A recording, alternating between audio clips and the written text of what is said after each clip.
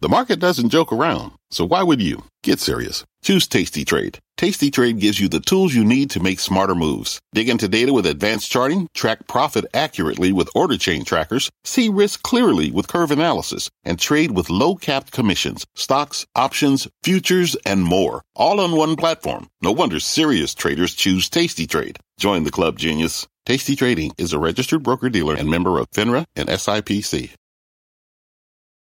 I'm Brian Sullivan, and you're listening to CNBC's Worldwide Exchange. Our show airs live weekdays at 5 a.m. Eastern. Listen in.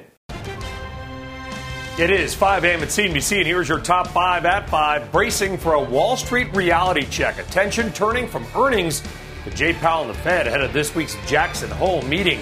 This as stocks come off their worst day in weeks. Futures pointing to more losses at the open as European energy prices soar again and the euro falls below $1. In China, that country's central bank taking another drastic step in trying to juice its economy and its troubled property sector.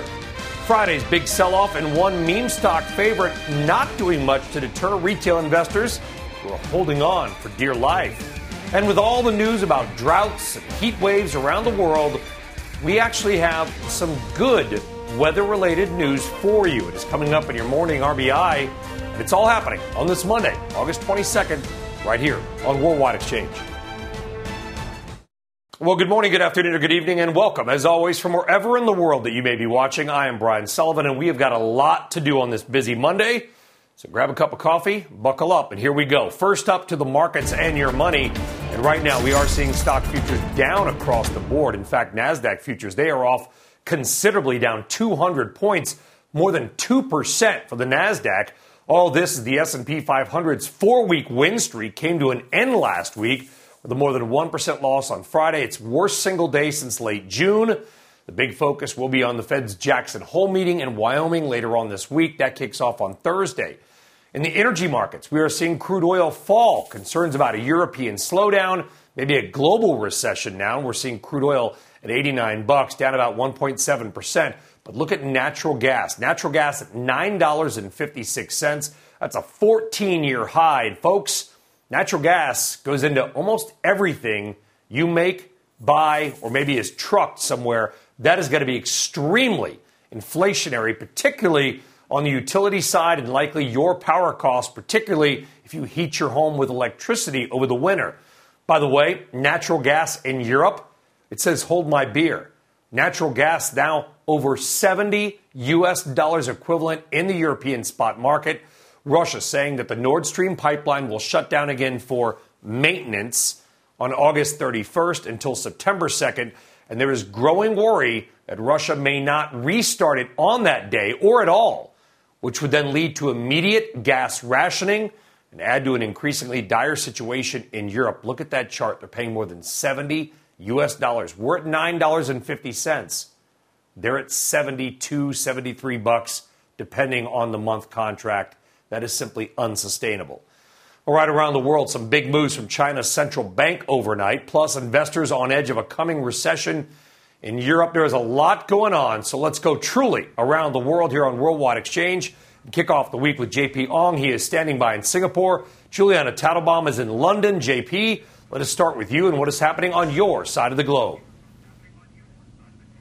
Well, Brian, good morning to you guys out there in New York. And yes, the big news that everyone in Asia was really watching out for were the loan prime rate cuts that were widely expected in China. Now, you might argue that this barely qualified for a haircut. You're talking about the loan prime rate, which is usually a rate that's submitted by 18 commercial banks to the PBOC, which is the Chinese central bank, to set as a reference for loans in the world's second largest economy. The one-year loan prime rate was trimmed by about 5 basis points, but the 5-year loan prime rate saw a slightly more modest, a more significant trim, that is, of about 15 basis points lower. Now, all of this is connected to try and bolster and help backstop the world's second largest economy, which is really seeing a significant slowdown. We saw banks like Nomura trim the GDP forecast for China to grow by only 2.8% on a year-on-year basis this year. This is, of course, related to some of the COVID-19 lockdowns that hit them in the first half, and also an ongoing power shortage caused by a heat wave in Sichuan that's really that's seen many local governments actually encourage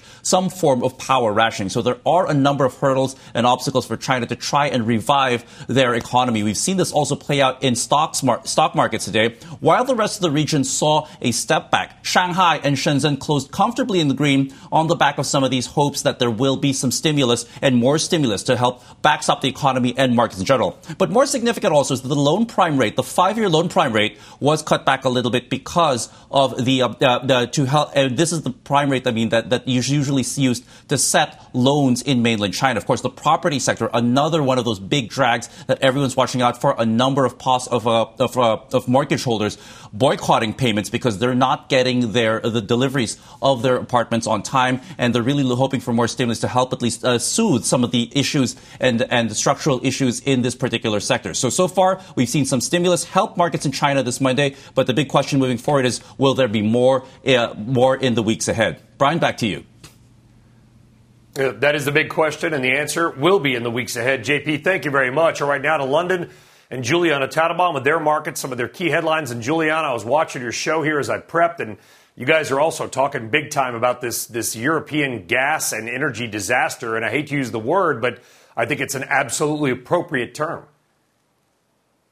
It does feel like an appropriate term, Brian, if we're looking at potential blackout days in January, because there may not be enough natural gas to provide electricity, heat homes, et cetera, in Europe. Those high natural gas prices, high electricity prices seem to be part of why we're seeing heavy selling in Europe this morning. But it's not the only reason. We also heard from the German central bank chief over the weekend calling for more aggressive interest rate hikes from the European Central Bank to combat rising inflation. If we're looking at a European economy that is facing high energy costs already, if we're also looking at higher interest rates, that creates a very difficult economic backdrop. So we are seeing heavy selling in Europe. The Xetra DAX is bearing the brunt of it, down 1.8%. Germany particularly exposed, of course, to Russian gas supplies. That news on Friday that Gazprom will be shutting the Nord Stream pipeline for 3 days at the end of the month, just adding fuel to the fire in terms of the selling pressure. The CAC 40 in France down 1.7%. A little bit more resilience in the Swiss market. We've got healthcare stocks performing fairly well this morning, relatively speaking. A little bit of resilience as well in the FTSE 100. We're down just 0.6%. Turning to FX markets, we've also got some notable moves in the euro. And Brian, I know you've been tracking this all morning. The euro crossed below parity with the dollar this morning. We're teetering right around that $1 mark right now, down about 0.2%. Normally, when a central bank raises interest rates, that would put upward pressure on the currency. But because of what higher interest rates mean for the growth outlook in Europe, investors are not taking that as a sign to buy the euro here. So if you're thinking about going to Europe and you've got an American passport, things are getting cheaper. Finally, in terms of corporate news, Brian, I want to highlight for you some key management changes at Credit Suisse. Credit Suisse has named Dixit Joshi its new CFO as the Swiss lender continues its C-suite reshuffle following last month's appointment of Ulrich Korner as chief executive. Credit Suisse shares down about 0.7%. Brian? Yeah, and Europe desperate for energy. They're going back to coal, but some of the rivers are so low that they can't get all the coal they need, and nuclear is not running as well because the rivers are too low to run the nuclear plants to cool it off using all the water that is no longer simply there. It's just on top of on top of on top. Juliana Tatelbaum, thank you very much. We'll talk about more on that in a couple of minutes here. Right now, let's get some of this morning's top corporate stories stateside, including a group of Apple employees who are saying no thanks coming back to the office. Frank Holland is here with those and more. Good morning, Frank. Hey, good morning to you, Brian. As you mentioned, some Apple employees are reportedly pushing back against the company's return to office mandate that's set to take effect next month. According to a petition by a worker group called Apple Together, which was seen by the Financial Times, staffers argue in the past 2 years they've been able to perform, quote, exceptional work while out of the office. Apple CEO Tim Cook says returning to the office 3 days a week by September the 5th will help preserve the in-person collaboration that is essential to Apple's culture. United Health, Amazon, CVS Health, and Option Care Health are all reportedly bidding for Signify Health. According to multiple reports, United is in with the highest bid in excess of $30 a share, with Amazon's offer close behind. Signify is reportedly holding a board meeting today to discuss the bids, with final offers due by September the 6th. And Warren Buffett apparently has no plans at the moment to acquire a controlling stake in Occidental Petroleum. According to multiple reports, despite approval to buy up to 50% in the company's shares, Those who are close to the Oracle of Omaha say he has a well-known aversion to hostile deal-making, and it would be just out of character for him to make a bid without sounding out the company's executives and directors first. Occidental shares are down this morning, but they were up almost 10% on Friday when this news first broke, Brian. Yeah, it's a big deal there. Occidental, a hot stock. Frank Collin, thank you. We'll see you in a few minutes. Appreciate it. All right, let's get back now to the markets and your Monday money, which maybe in a wait-and-see mode. I don't know, as we went the main event this week. That is Jay Powell's speech in Jackson Hole on Friday. Let's bring in now Ross Mayfield, investment strategist at Baird. Ross, good to have you on. I know all the attention's on the Fed. I've been watching Europe. You got China increasingly in disarray. What are you and your team most closely watching right now? Well, most closely, it's still the Fed and U.S. inflation. I think that kind of leads the world markets. Obviously, there's idiosyncratic issues in Europe to keep an eye on. China cutting rates, even if it's slightly, does seem a little bit ominous for global growth. But it kind of starts and ends with the Federal Reserve and what inflation on the U.S. side of things looks like. So to your point, we're watching Powell closely at the end of the week. We expect him to strike a slightly hawkish tone. I think they're going to want to continue to jawbone inflation at least until year end. I think probably some of this talk about a pivot, some of the rally in equity markets has Fed governors a little bit on edge. But yeah, it starts and ends there, and that's what we're watching closely this week and in the weeks to come. Powell's the epitome of the two-handed economist. Well, but on the other hand, every time he goes hawkish, he kind of adds like a dovish layer of frosting to it, does he not? Just so he maybe, I guess, can be right no matter what the ultimate outcome is. If he does turn a little more dovish, Ross, meaning they won't hike rates maybe as aggressively in the next couple of meetings as the market thinks, is that the green light to buy stocks? So I think a distinction here is really important. I do think that if they continue to hike rates, continue to be a little hawkish about inflation, but maybe slow the pace as QT ramps up. So you kind of have on one hand slowing interest rates, but on the other hand, quantitative tightening ramping up. I think that's fine. I think as long as they keep inflation front of mind and fighting that battle, I think investors can feel confident, probably to leg into stocks. You'll get some volatility, but I think the green light is there. If they cut rates next year, I actually think that's a bearish outcome. So for a long time, markets have been pricing this pivot, not necessarily of slowing the hikes, but of outright cuts next year. To me, that seems like a bearish outcome. I think they're only cutting rates if something dramatic has happened to the economy, whether it's a recession or something geopolitical external hits us. So if they start to just slow up, let quantitative tightening maybe take the baton a little bit, I think that's fine. I think, it's not going to be necessarily totally risk on for equities, but it is a sign to me that they think the economy can handle these rates and that they're not going to pivot at the first sign of pain. And you do wonder if our markets may actually benefit from the world as investors come here because we look disproportionately better. Ross Mayfield, we'll get you back on again soon to talk about it. We appreciate you getting up early, Ross. Have a great day. Thank you. All right, folks, we are just getting started here on WEX. And when we come back, why traders are holding fast in their support for one meme stock favorite. That despite Friday's big sell-off, you could probably guess who that is. Plus, digging into Ethereum's recent win streak and what is ahead for crypto. And later on, someone call a Lannister. Technical troubles hitting HBO Max during last night's House of Dragon premiere. A lot to talk about. We're back right after this.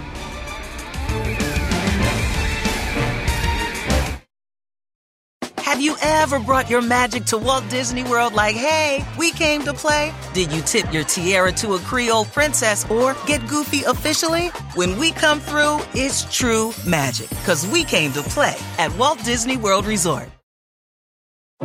What does it mean to be rich? Maybe it's less about reaching a magic number and more about discovering the magic in life. At Edward Jones, our dedicated financial advisors are the people you can count on for financial strategies that help support a life you love.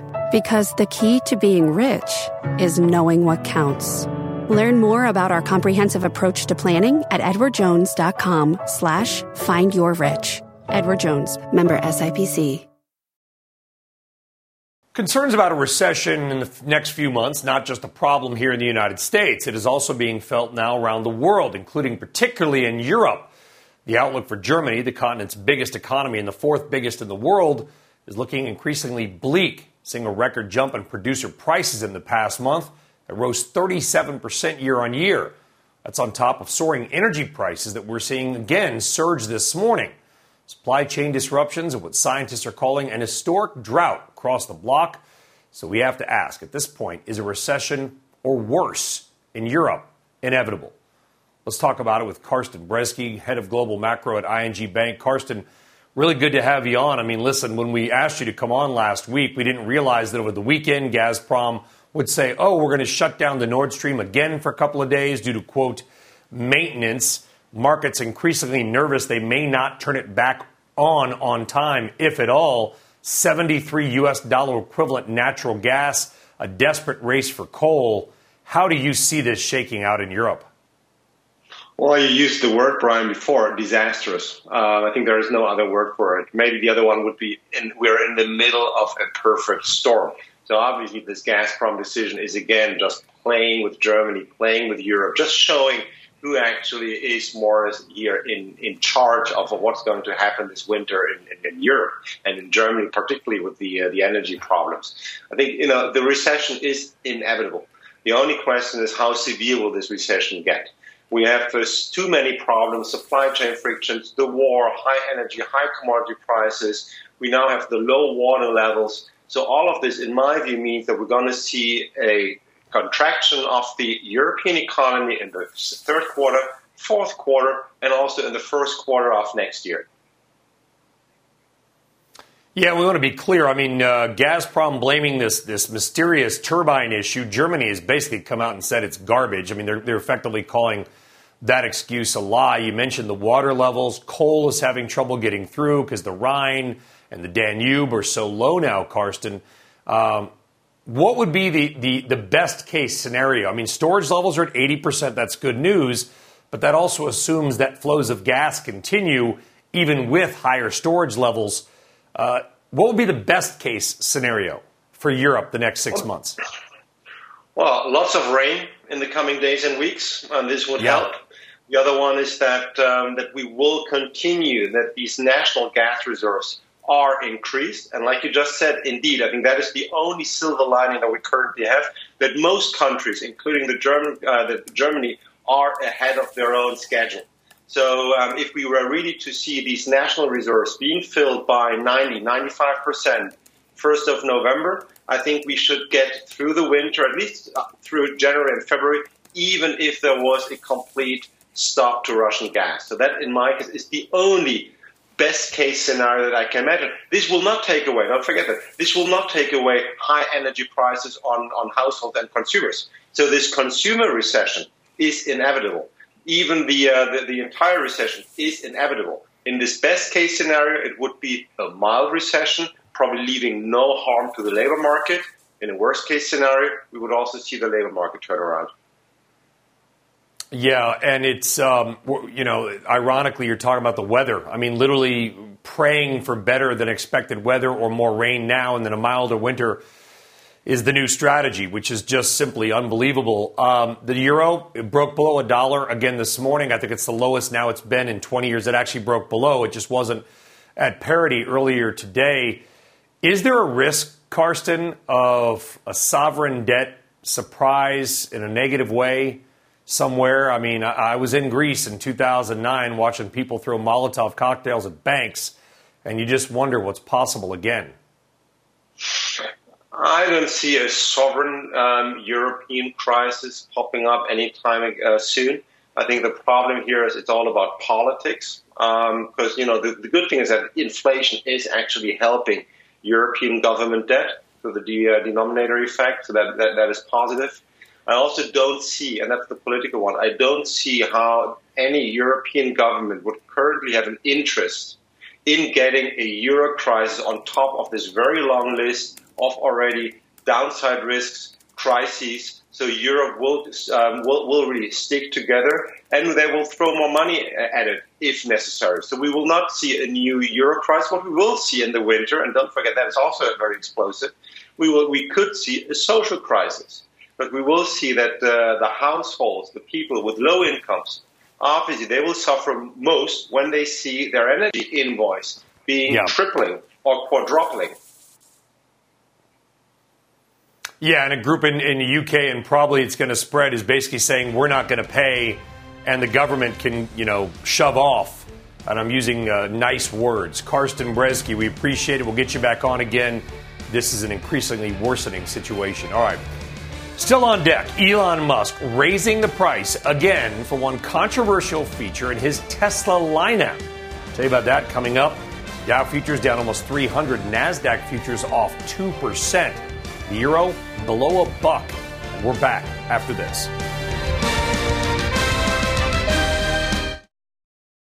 Have you ever brought your magic to Walt Disney World like, hey, we came to play? Did you tip your tiara to a Creole princess or get goofy officially? Step up like a boss and save the day? Or see what life's like under the tree of life? Did you? If you could. Would you?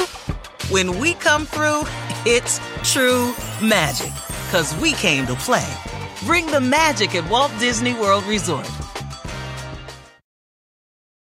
All right, welcome back. Time now for a quick market flash. Bed Bath & Beyond extending last week's losses in the pre-market. It's down 10% right now. Of course, it got crushed Friday, down 40%.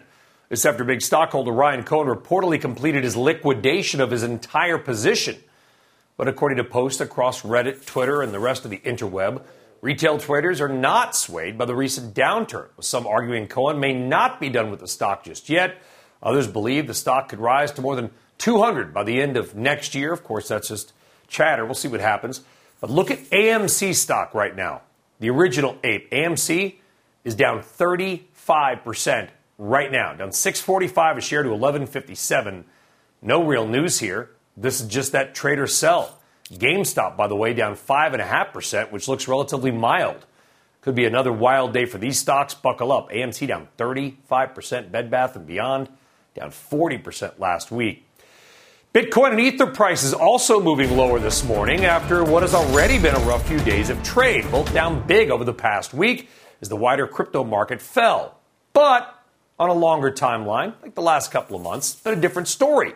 As Ether continues to outperform its big brother, Bitcoin. Let's talk about all that is going on with my friend and colleague, Mackenzie Sigalos, who I think is on the West Coast still, so you probably just stayed up, Mac. Either way, we appreciate it. Good to see you. Good morning, Brian. I did get some sleep. So as you said, Bitcoin and Ether both down. We're looking at double-digit losses in the last 7 days. Bitcoin more than 12%, Ethereum more than 17%, and it's a similar story for other cryptocurrencies with the collective market capitalization of all tokens falling more than 11% over that same time period. Now, this latest drop in prices, again, coincides with worries over inflation. You mentioned that data out of Germany that was unexpectedly high inflation data that came out Friday. Meanwhile, we also got updated guidance from the Fed. Officials there say they remain committed to raising interest rates until they're able to curb inflation in a meaningful way. Now, that's not surprising, but for a time we thought that those rate hikes might not be as aggressive as initially anticipated, which would have been a good thing for those risk assets like Bitcoin and Ethereum, because digital assets tend to perform better when there's more liquidity sloshing around the system.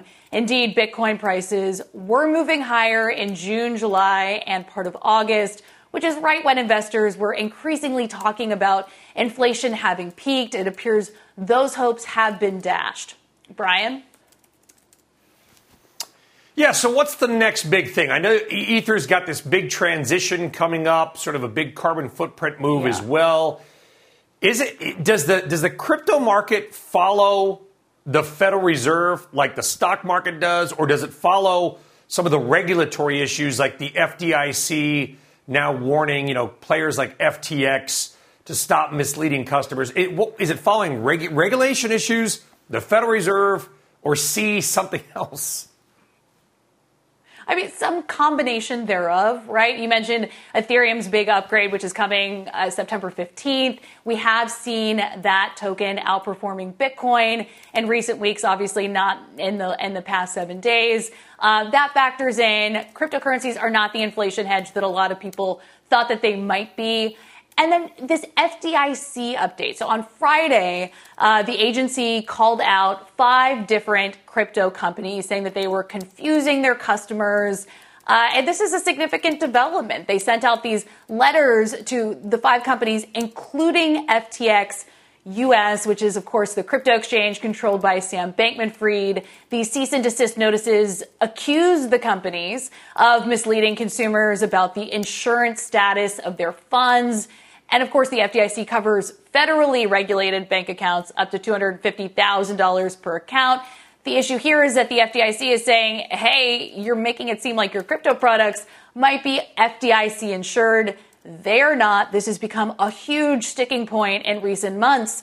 Because remember, Brian, the now bankrupt Voyager Digital, which was very popular among retail traders, owes at least $1.8 billion to its creditors. It was also called out by the FDIC for doing exactly this. So it's factoring into the price moves most likely. It's just a grab bag of things that are pushing prices. Yeah, meme stocks getting crushed this morning. Crypto's down again. They all kind of go together, it feels like. Mackenzie Sigalos getting up, staying up. Either way, we appreciate it. Mac, hope to see you again. Thank you. All right, all ahead. We are watching the Apple relief rally take a bit of a pause with the rest of the markets. What your next guest says you should do amid the recent pullback and what's on tap for Apple maybe on that big reveal day on September 7th. Stock futures down big. We're back right after this.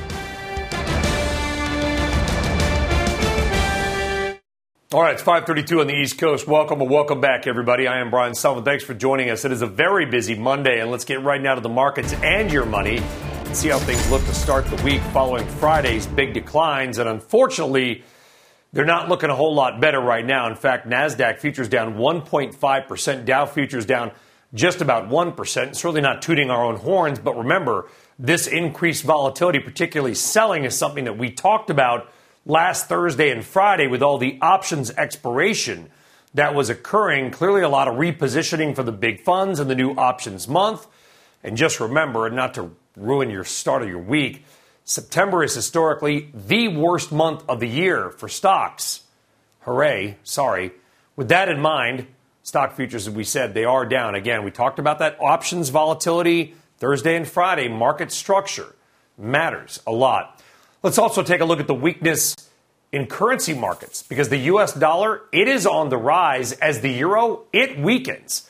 In fact, the rising risk of a major recession or maybe worse out of Europe has been pushing the euro lower against the dollar, and we are back at parity. In fact, about an hour ago, it was below $1. We were at 0.9999 cents. That is something that we have not seen before this year in 20 years. Remember, a stronger dollar, particularly against currencies like the euro, can influence a lot of things, from corporate earnings to the price of oil. Watching the U.S. dollar get stronger. All right, let's get now to some of this morning's top stories, including one of Tesla's premier features about to become even more expensive. Frank Collin is back with that. I guess we're going to need more dollars for this one, Frank. Yeah, it seems like everything's going up, Brian. That includes Tesla raising the price of his premium driver assistance system. CEO Elon Musk announcing that the install fee for the full driving system, as it is known, will go from $12,000 to $15,000, a 25% increase. That will take effect on September the 5th, with Musk adding that the current price will be honored for all orders that are made before that date. Musk did not mention whether subscription prices for the service, currently at $199 a month, will also increase. And Ford says it plans to appeal a $1.7 billion verdict against the automaker over a deadly crash involving one of its pickup trucks in Georgia.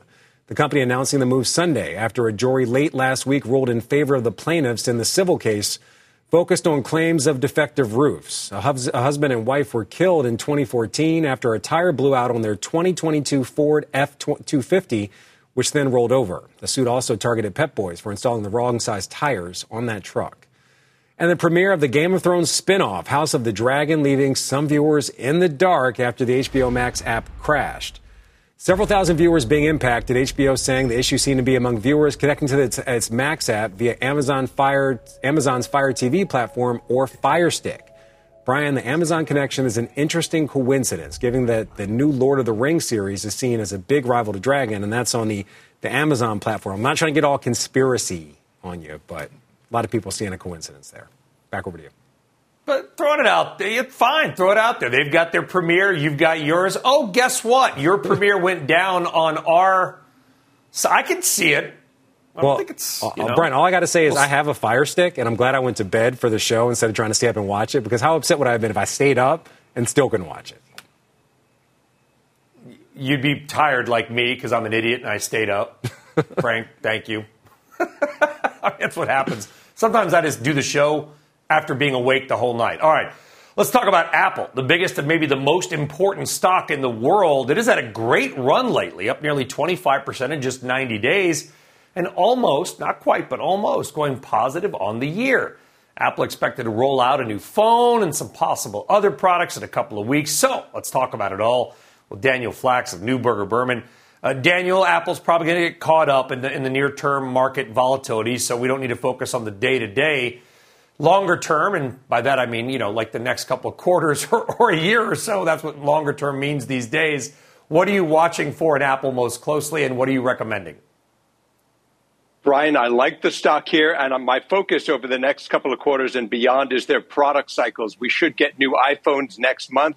We should continue to see new watches. Wearables, I think, is a very important and relatively early part of the story. As we go into the fall, we should also see new Macs, new iPads. Services, I think, remains healthy. And so really it's this broadening of the revenue drivers that I think propels Apple's story, their ecosystem, and ultimately their stock over the next 1 to 2 years. We're expecting that new phone on their big reveal day. I believe that is September 7th. Maybe some improvements to the Mac. Is it, though, all about the phone? The services business has really grown. In fact, Apple's number 2 business is larger than most number 1 businesses for S&P 500 companies. Is there some surprise that they could lay on us? Well, I think they're going to continue to push the phone experience forward. I think what matters for each generation of devices, it's this continued integration of the hardware, the software, and the services in a fun, easy, and secure way that protects user privacy. Your comment on services, I think, is an important one, because even though it's a big business, you've seen in areas like Fitness Plus that they're continuing to extend into new areas. I think they'll add additional content for their TV offering. Gaming with their arcade offering, I think, is early, and there's potential there. So we see a lot that they can do in services, including in areas, for example, like healthcare over the next several years. So it's a very interesting and big growth opportunity for the company. Yeah, I mean, it truly has been. If you look at the growth of services, you look at the revenue, if you stripped out services, you're like, holy smokes, this would be like, I don't know, whatever, the 50th biggest company in the S&P 500 by sales.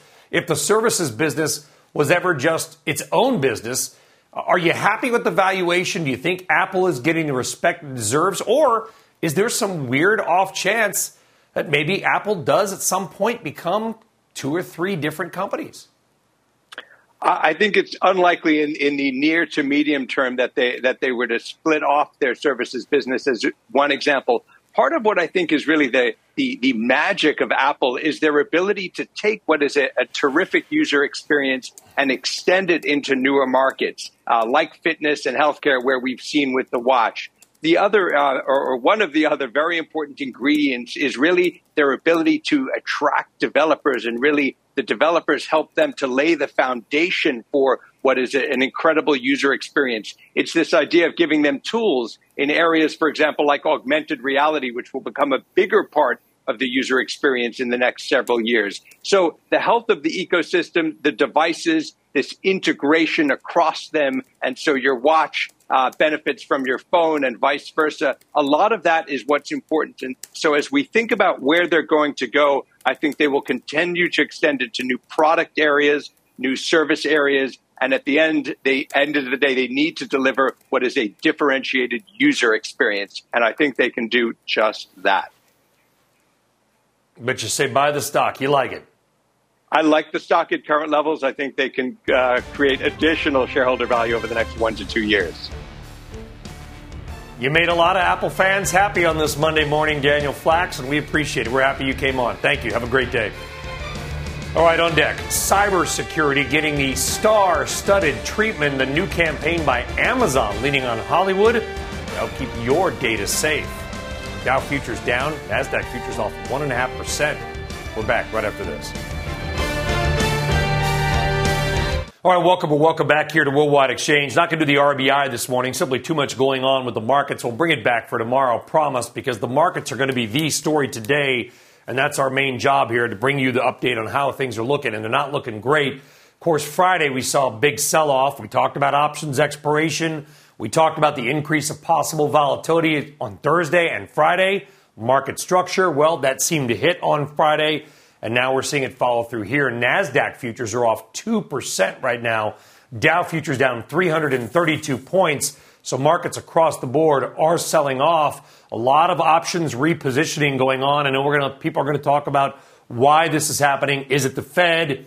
Is it the European economy? Is it Russia? Is it gas? It may be all those things, but they're rolling into this big option story as well. And that market structure issue hitting markets right now. By the way, guys, can we quickly throw up the euro as well? Because earlier this morning, right before the show, we broke the buck. The euro fell below $1. We hit parity a couple of weeks ago, 1.0000 cents. We're right there now, but earlier this morning, it was 0.99. The first time the euro has fallen below the U.S. dollar in 20 years. That could hit corporate earnings for U.S. companies who sell a lot of stuff, especially into Europe.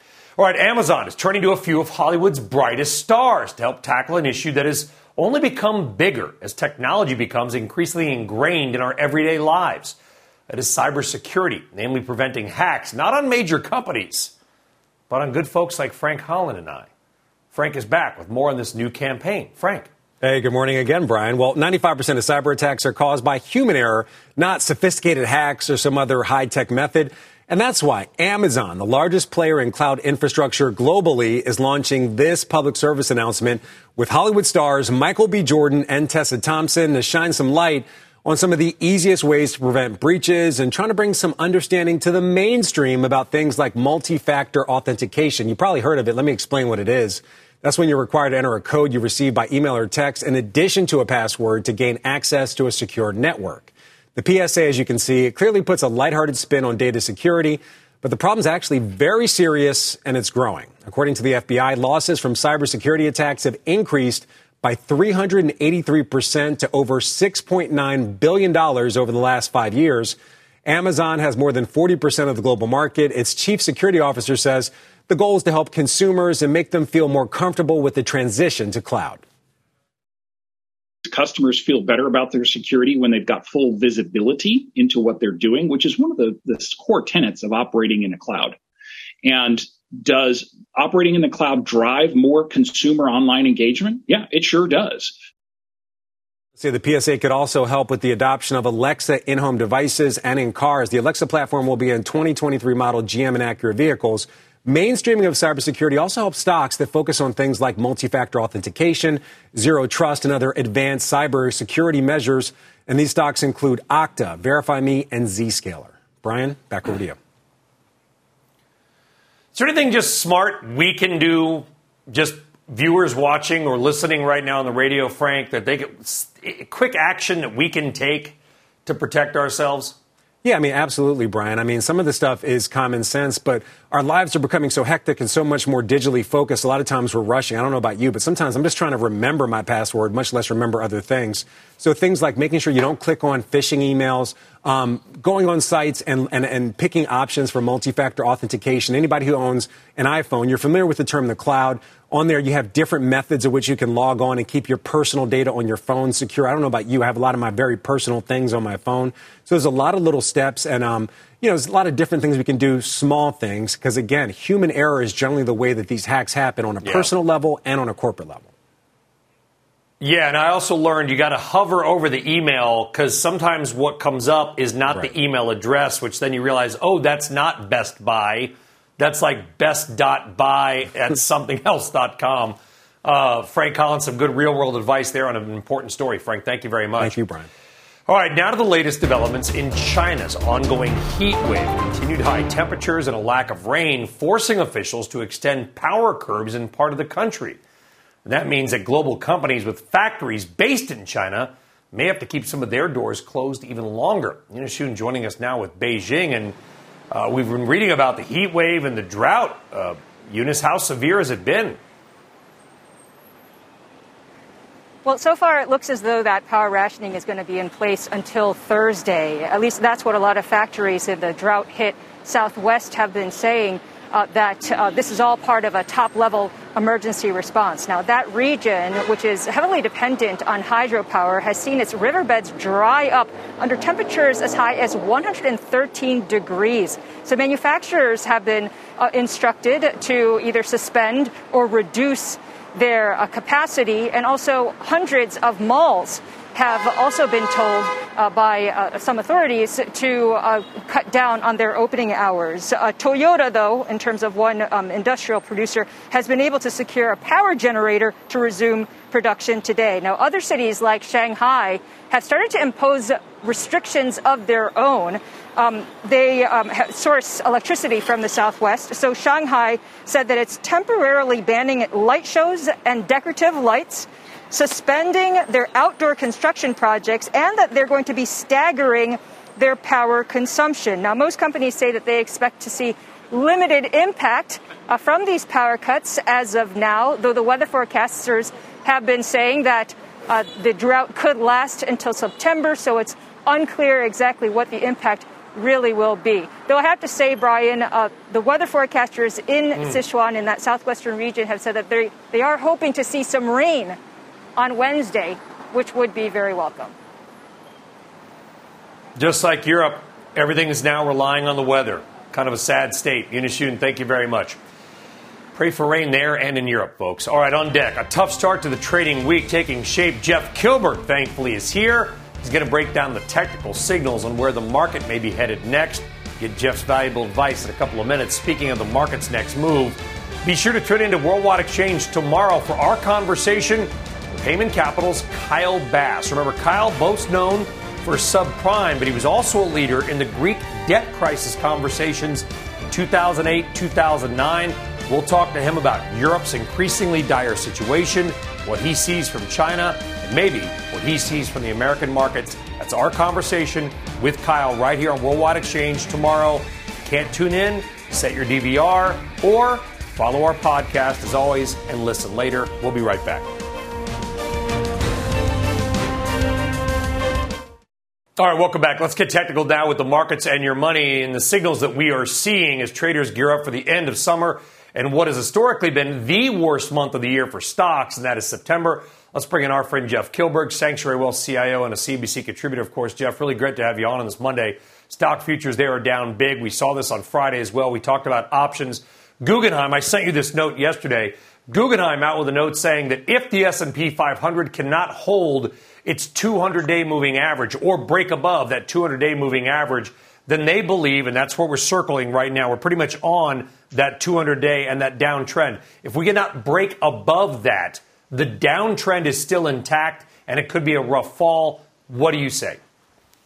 Well, so it's a great point. That chart that you sent over from Guggenheim was actually true, and I agree with it. But to a certain extent, when you talk about the bear market rally, which everyone's talking about, there's a little bit of art and a little bit of science. If you talk about the move from June 15th, we've seen a sensational move of the S&P 500. But what's fascinating, Sully, is that we saw less than 20 trading days from that mid-June low, from the 50-day moving average all the way up to the 200-day moving average, where last Tuesday it went up and kissed that S&P 500 at 4320. Now we are seeing a retracement here. And yes, this morning, the S&P 500 is down over 1%. We're seeing the VIX elevate back up to over 23. But I actually think this is quite healthy, Sully. That parabolic move we saw in oversold conditions, I think now we have a little bit of opportunity to back and fill. It's an old pit term we use in the Chicago Board of Trade, but back and fill is actually quite healthy.